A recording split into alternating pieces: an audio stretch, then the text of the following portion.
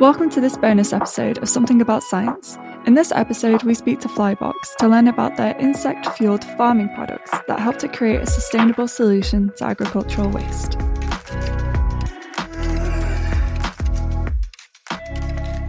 So I'm Larry Koch, and I'm the Chief Commercial Officer at Flybox. And how did you become involved with the company? It was actually my baby, me and Andrea and Thomas. It started on a walk in Cornwall, but quickly got out of hand from there. So I got involved in the space because since university I'd been studying waste management and insect farming at university.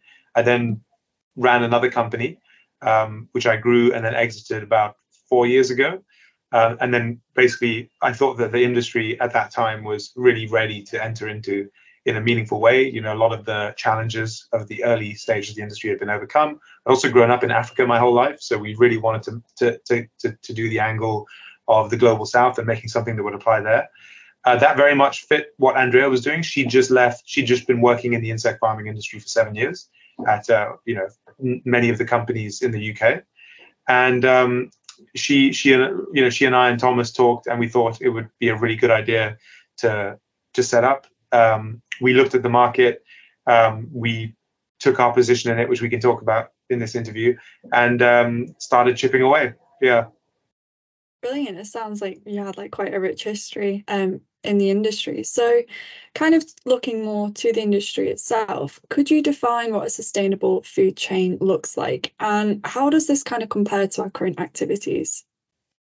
Yeah, and I think this is a really good question because I think the definition of sustainability can change for people.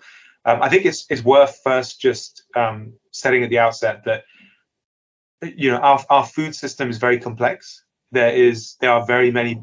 It's a big supply chain that stretches across the world. Most of the food, say in the UK, is imported. Most of the animal feed is imported, and so we rely on what's going on in those countries as far as responsible sourcing of different ingredients. And the sustainability of those activities as that definition changes. What the food system has currently allowed us to do is drive the price of food down, to put food in people's bellies, to increase their amount of protein so that they can live happy and healthy lives. And I thank everyone involved in the food system and the whole supply chain for having done that, first of all. So that I'm incredibly grateful that I live in a world where I can access calories for the cost and I can then focus my life on doing things like insect farming, or so it's only because of them that I'm able to do what I do. So I'm always very appreciative and have a lot of gratitude for that. What challenges we started coming up with is there's more people around. They want more protein in the form of meat and hamburgers, but all of that protein itself needs to feed on protein as well. So protein is the kind of the protein crunch is the issue that we're facing. And so we currently get most of our protein from soy or fish meal, which we call traditional proteins. So the vast majority being soy. And that comes from Brazil, from Southeast Asia. And that has been linked to, among other crops, lots of deforestation in the Amazon. So one of the biggest drivers of deforestation in the Amazon is soy. Now, lots of companies can responsibly source, but all you need is 20% of that supply to be irresponsibly sourced to start taking down more and more vegetation. But you can't get away from the fundamental truth, which is more protein is required. There is a demand for protein, and that demand comes from people who are overeating, let's say in the West, but also comes from people who are starving and who need protein in other parts of the world. We can never forget that most of the increased demand is coming from people who will die unless they get it. So we can't mess with that supply chain and start making things cost more immediately, if those people are on the line. And so the way we see it is a sustainable food chain needs to be efficient. So all of the waste we produce as a society, those are free calories going down the toilet, and we currently throw away about a third of them. So let's at least start with getting that back into the food system, which is of course where insects come into the play. There are many other alternative proteins that have lots of advantages, like things like bioethanol or biofuels. Once you've got all the fuel and the oil out, there's a lot of waste there that can be turned into sort of fermented plant proteins and things like that. And there could be huge supplies of this. So there's some very ingenious ways of, there's cultured meat is something that maybe down the line could also work. Very difficult to see how we get there, kind of like nuclear fusion, but it's always a possibility. There's things like algae that grow very efficiently. So there's a number of alternative proteins that should complement the existing food system to not necessarily destroy the supply chains that exist, since people have poured their money and their processes and their into them. But any more protein demand online, we're going to need different proteins. We can't eliminate proteins because people need proteins. We need more of them, and we need better protein. And so I think sustainability would be financial sustainability for the world's poor that actually generates all that protein. So like actually them having a livelihood, not taking that away from them, and sustainable from a efficiency point of view. So we look at it more from the points of, let's make everything super efficient first. Let's not try and eliminate things, unless we're dead certain. And then let's also have less food consumed. All of us are walking around with way too many extra rolls in the UK, at least I am.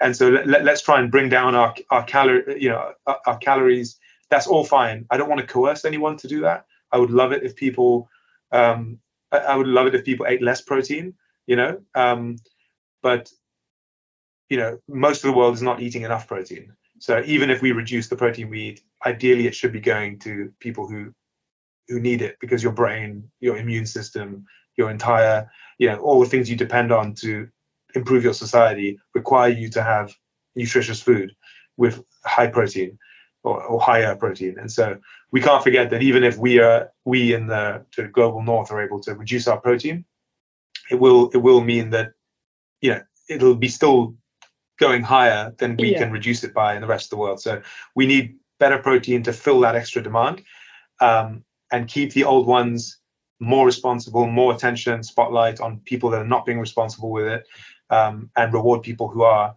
And I think that's a good aim for the next decade. I think trying to go any faster than that might have unintended consequences that would probably fail to fix the problem and make everyone poorer and worse off. Yeah. No, definitely. And I like how you've talked about designing strategies to complement existing systems, not to replace them, because I think, it's fair to say that regarding kind of any social change or any kind of industrial change, completely overhauling an existing system is rarely ever works. You need to kind of take it slow and create things that, educate people and show people that, this can work, but also if we do this, it's better, it's more sustainable, and it benefits more people. So talking specifically about Flybox and your highlight product, what is Flybox Grow and how does it work? Yeah, so Flybox is an insect technology company. So fundamentally, we help food businesses to enter this space and to build their own insect farm. Currently, right now, it's very difficult if you sort of have a lot of waste or you're consuming a lot of protein as part of your livestock farm, or you have a lot of food processing, you're producing a lot of waste, and you want to do something with it. You want to generate more value for yourself and for society, let's say by doing an insect farm. It's very difficult to get someone to come and build that for you. It has to be done bespoke, needs consultants, all the rest of it, and needs quite a big price tag if you want to do it, certainly in the global north. So Flybox is fundamentally addressing that problem. Like, how do we lower the barrier entry, empower people with the tools to get into this exciting space across the world, global south and global north? And so we are developing a suite of modules, Flybox modules, that deal with the whole insect farm, from breeding, nursery, growing, waste processing, product processing. So we want to have a full farm solution. So you can go as far as from one Flybox all the way to a 30 Flybox farm in a full configuration. That's our North Star, if you like. And with these Flybox modules, they can be arranged in different configurations to suit any process, any product specification. Where what we started with was the Flybox Grow, which you just mentioned, and that deals with larvae who are at what we call the seedling stage. So they are they are basically like juvenile larvae or seedlings. They're like a few days old. And so that's the point at which they're robust enough to start eating through large amounts of waste very quickly. And so the Flybox grow sits next to organic waste. You put the organic waste in and you add the seedlings, and then every 10 days they just process it all, turn it into fertilizer and feed right there and then. And so that's what the Flybox grow does, is it gives people an on-farm or on-site solution to dealing with their waste. That has many advantages, because otherwise you have to send the waste off to an insect farm, which costs money in logistics. Actually costs about a third of your costs is just transporting waste to your farm. So it eliminates all of that. And for certain people, they can actually use the products that come out of the grow in their own supply chain. So, if they have animals that can eat insects, they can use the waste on their farm to turn that into feed for their own animals, rather than having to process it at a company, send it back to them as pellets. You cut a lot of links out of the chain, a lot of middlemen out of the chain, as opposed to doing it in a central big factory. And so the Flybox grow is ready to go and allows people to do that today. So we then work with partners to supply them with seedlings on a subscription, and all they need to do is load the waste into the grow, and then they can generate the products. Yeah, that's quite cool. And 10 days is quite a quick turnaround. Is that basically from inputting the waste to kind of getting the end product? Wow, yeah. That's crazy. Yeah, so you can put about 9 tons every cycle, which is 10 days long, and that will turn into 3 tons circa of fertilizer ready to go. Dry powder fertilizer, and called frass, and it'll turn into about 1.5 tons of live insects in one cycle. So you can do 3 cycles a month, basically, in one grow. Yeah. Oh, that's pretty cool. Have you noticed any kind of other products on the market that are as quick or have as many kind of benefits to this, or do you think that the Flybox grow is pretty much a standalone, kind of pioneering a new sort of waste disposal system? No, so there are other people doing a similar thing to what we're doing. Some in the UK already, and also some in Europe. And all taking a similar approach to us, which is on-farm solutions, smaller scale. What we've seen in the industry is everyone doing the large-scale stuff, and we're now all coming to address the SME side of the market with ready-to-go, prefab, modular solutions that are kind of low effort to set up and start using. And that really follows the trend that most livestock industries have gone down. Whenever livestock starts, people do it at a big level, and then they start on-farm solutions. The same happened in anaerobic digestion. The first plants were massive, like municipal level sewage systems that dealt with all of that. And now you've just got on-farm solutions the size of a car that you can put on your farm and do biogas. So we're doing the on-farm small mid-scale solution, which we think has more in terms of like just sheer number of people that would want to get into this. Obviously, I think it's a bigger market in terms of size, but you need the people doing the big factories as well, and they're always going to be necessary. There's lots of advantages at a certain scale to doing a big factory, of course, especially in Europe. But where we're also focused, which is the global south, there just simply isn't the infrastructure or the skill sets to have one of those big automated factories. You need something a lot more modular, off-grid, low infrastructure. And so I think we fit really nicely into a lot of use cases that a lot of people don't. And with our presence in Kenya, we field tested the product in Kenya from the beginning. So we're very confident in its ability to withstand the extra heat, loads, humidity issues in those countries. So yeah, I think we've got the most versatile solution at the moment, but there's certainly other people who are validating that it's the next high growth space in insect farming, is sorting out these on-farm smaller solutions. Yeah. No, definitely. Could you discuss some of the case studies of the product being used in Kenya and in the UK? Yeah. So in the UK, we're setting up for the first time. So we've been in R&D for 3 years, as you might know. But so we're taking our baby steps out in terms of commercializing. But the trials we've done. So in terms of the UK, we have a big farm chicken farm called Dinton's. And so they are working with us. It's about a 4 or 5 container system. That's going to go into live insects that get fed back to the chickens. So that's the UK.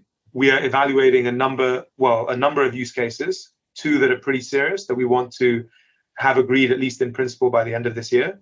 And that will be 2 smaller farmers as well doing it in the UK. In Kenya, the main people we've been working with is the Kiambu government, which is a county right next to Nairobi, the capital, where they do most of the agriculture. And that has been a system up in Kiambu that is dealing with farm waste and market waste. So there's lots of market waste in Africa that currently just is paid to take to the dump site. And we're turning that into a scheme which then provides low-cost fertilizer and insects to local farmers.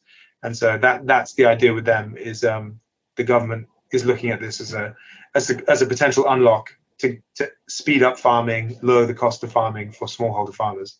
And so, yeah. No, and hopefully it'll, kind of help to kickstart a lot of kind of areas of production and growth there for sure. So you mentioned that the company was in R&D for a couple of years. Did you kind of encounter any challenges in the design of Flybox Grow or other products? Yeah, so it is actually it was a challenge for the last 3 years.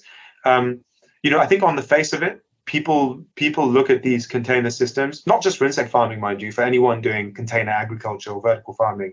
And on the surface of it, you're just like, it's just a box with like an HVAC system in it. You just stick the thermostat on and it will just maintain the temperature.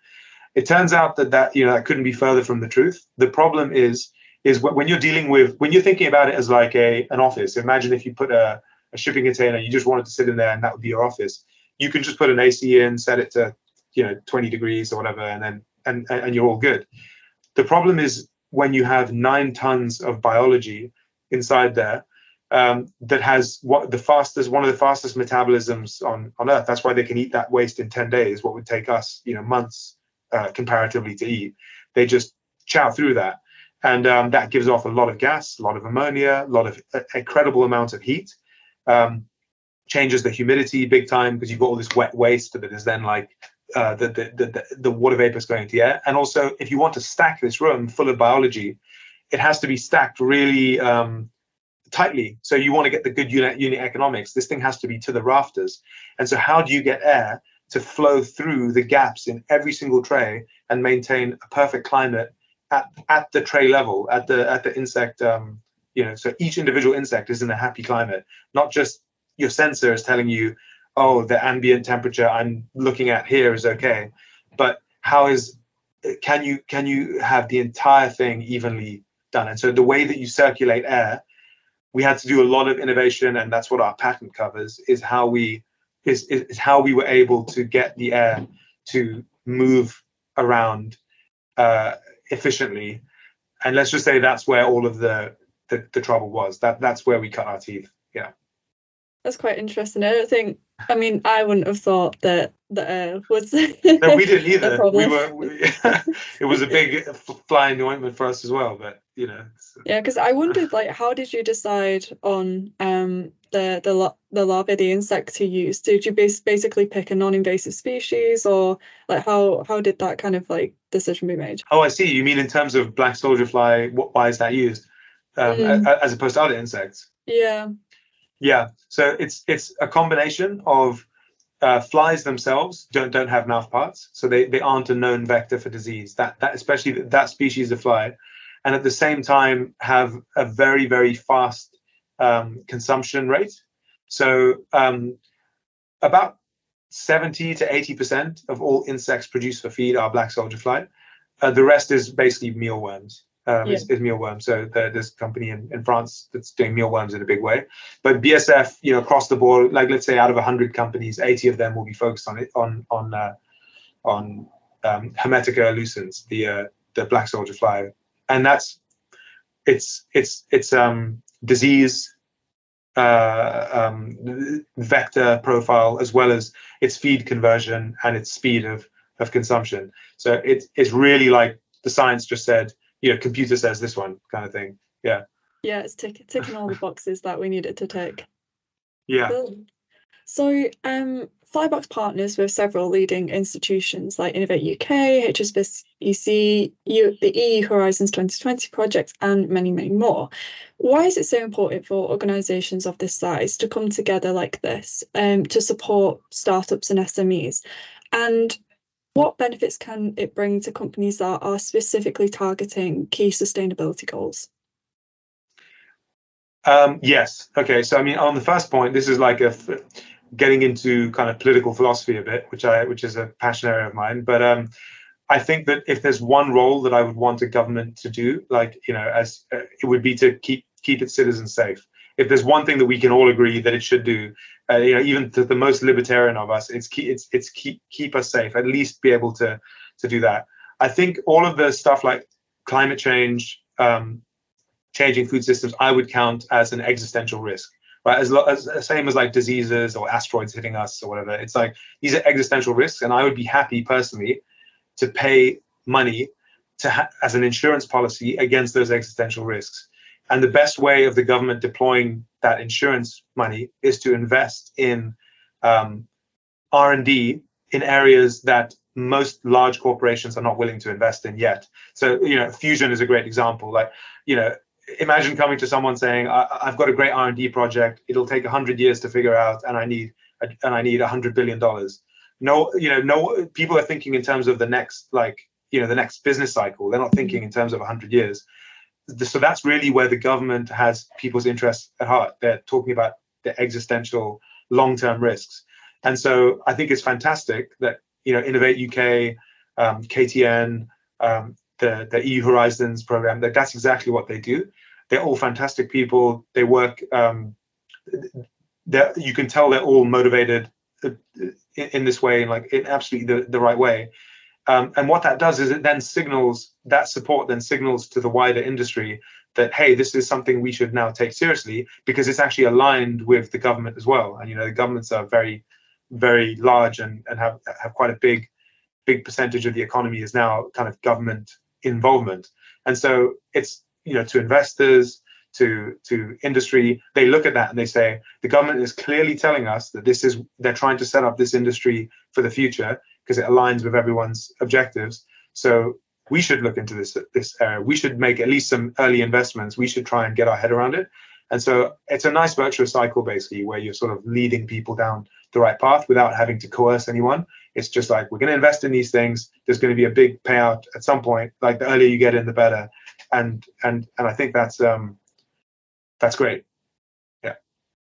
No, definitely. It's kind of similar to the conversation we were having earlier about how you can't just overhaul like the industrial practices or workflows. It's that there has to be kind of bits of support here and there, and then eventually it will snowball into something great. It's just that, sometimes you have to focus on the smaller or like the things that aren't as flashy, and then eventually they will become, foundational institutions. But no, it is really great to hear that there's a lot of investment in the area.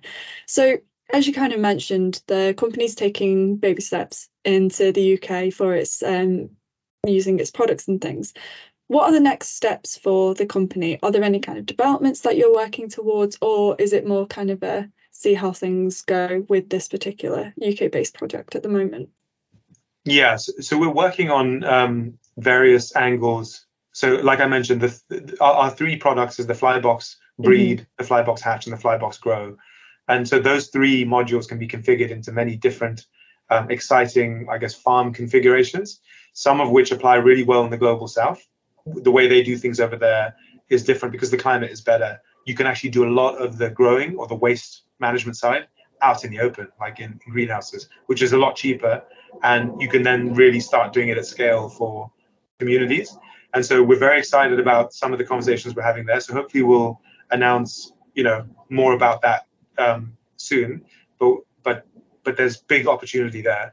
Then in the UK, what we're doing is focusing on our first proper, demonstrator farm with Dinton's getting really well. We want to make sure that experience is great for them as well.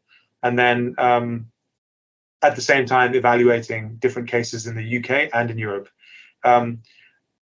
Legislation is the main barrier. unfortunately, for us or any other insect farm scaling, really, really need the government to at least bring us in line with the EU's regulations, because it's choking off the industry too much at the moment. And lots of people I know are sitting on the sidelines just waiting to get in and put capital behind things. If only the government would legislate stuff. I mean, I definitely I'm not, the government's doing a lot of great stuff, but I'm just saying, there's stuff that would be very simple to change that I think could have a lot of value. And once that's done, I think we'll see a lot. So I think that kind of aligns with our timelines. We're just trying to make sure that the next 18 months, all of our existing projects go really well, and a couple other smaller case studies, and then we'll see. We're also raising an investment round at the moment that will hopefully close by the end of the year. So yeah, lots of exciting stuff going on then, by the sounds of it. So the last question I have for you today is, where would you recommend that our readers go to either learn more about the company, to learn more about insect farming, or sustainability in the food chain itself? I mean, definitely there's a report by the WWF and Tesco's. I forget the name exactly of the report, but I'm sure if you Google WWF space Tesco's, or just WWF insect protein report or something like that, that was the best kind of overview. I mean, it's a big report, but it's the best overview that's freely accessible that I came across. I think that's a great way to just get a full picture of what's going on. And then in terms of, for us, our website has sort of by design limited information on it, since we were in R&D mode before, and we'll change that soon, hopefully. And yeah, as far as like sustainability news, I get my diet from YouTube, from various different YouTubers, but of course I'm in the millennial generation, so maybe that's not for everyone. But there's a really cool YouTube channel called Decouple Media that I think gives a very balanced view. They're extremely pro-environment, but like kind of the topics we've been hitting on today, the realities of supply chains, the mineral realities of the world for transitioning. They're very soberly looking at what it would actually take to solve the problem, rather than just saying they wish it was different. And I think that's how I'd look at the space, because I think that kind of thinking will have to win out. Even if right now we're in a space where there's a lot of people that are agitated and annoyed that things aren't changing fast, which is fair enough. The solutions aren't necessarily always there, and the realities aren't always looked at in the face. And but there are more and more people that are coming out now with a much more sensible line. And when we start hitting head first the limitations of, like, there's not enough minerals in the ground to make electric cars actually potentially more damaging than non-electric cars in terms of CO2. Just these kind of things that are coming out now that are just like kind of bursting the bubble a little bit. I think we now need people to like really look at the serious stuff. So I encourage people to try and find that kind of content that isn't just complaining, but is like, okay, how are we seriously gonna solve this problem? No, definitely. I think it can help to give people a bit of a peace of mind as well, to know that, what actually is the situation and what efforts are being made. Even if they're small, like there's still some sort of, reasoning or kind of program in place to help either address the issue or mitigate the issue. No, I'll definitely have to check them out myself as well. Okay, well, that's the wrap for this episode. Thank you for listening to Something About Science, and don't forget to check out the content discussed, as all links are in the description. If you enjoyed listening, please think about leaving a review on your podcast provider, sharing this episode on social media, or with friends, family, and colleagues you think might enjoy it as well. This episode was brought to you by Azo Network. We'll be back soon with more discussions about science.